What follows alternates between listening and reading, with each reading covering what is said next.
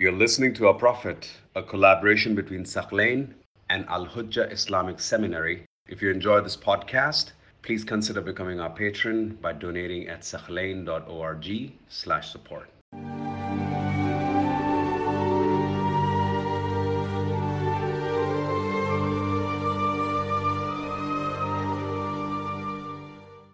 Now, it has been reported that as the Prophet ﷺ was leaving from Medina, Anas ibn Malik came to him to be his servant.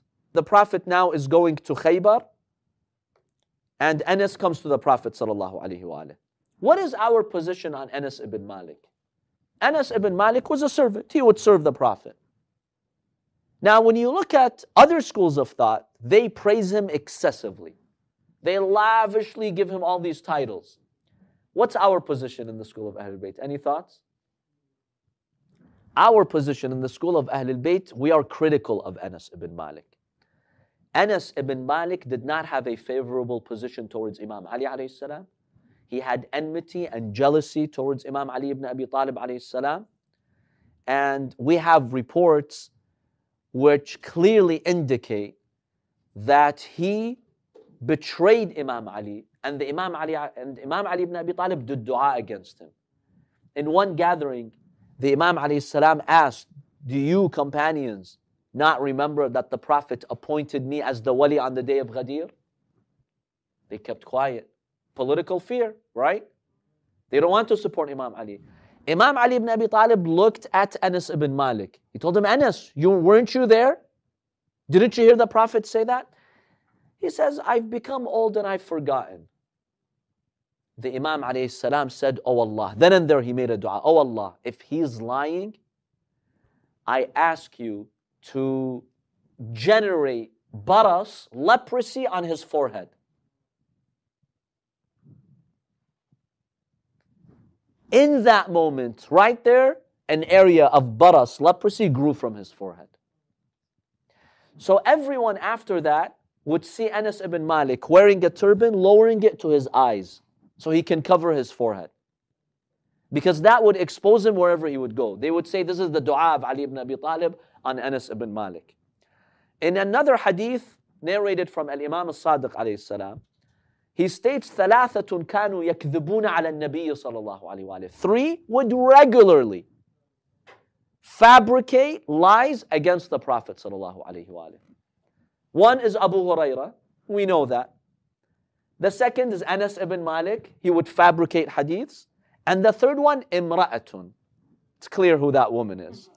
Al-Imam al-Sadiq says, and a woman, due to the taqiyya situations, the Imam alayhi salam did not want to mention her name. Anas ibn Malik was one of them. And haven't you heard the famous hadith al-Tayr?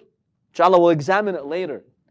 One day the Prophet sallallahu alayhi wa alihi, he was, about to eat a meal from paradise. It's a long story, I'll just summarize it for now. The Prophet made a dua. Anas was there. The Prophet said, "Ya Allah, send to me the best of your creation to eat with me." Anas was there.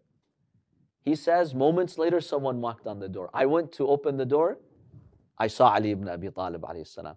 I told him, "Leave now. The Prophet's busy. He has an appointment. Leave. You're not allowed to enter." Okay. The Imam left. Again, the Prophet's waiting. "Ya Allah, I ask you to send me the best of your creation to eat this bird with me. This lahm al-tayr, which was from heaven." Again, someone knocks at the door. Anas goes. He sees Imam Ali. He blocks him from entering. This happens for 3 times. By the way, this incident is sahih in Sunni works of hadith.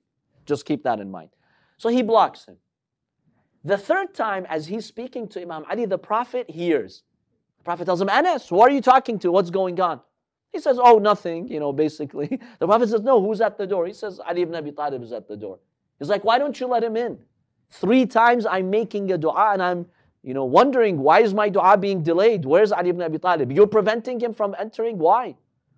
He said, "Ya Rasulullah, when you made that dua, I wanted someone from my family to be the best of God's creation." Really? Without earning it, you want that honor for your family? What did your family do? So he's like, "That's why I blocked Imam Ali from coming."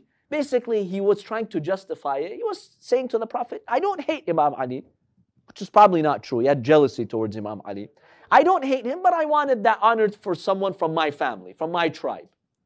And that really disappointed the Prophet ﷺ.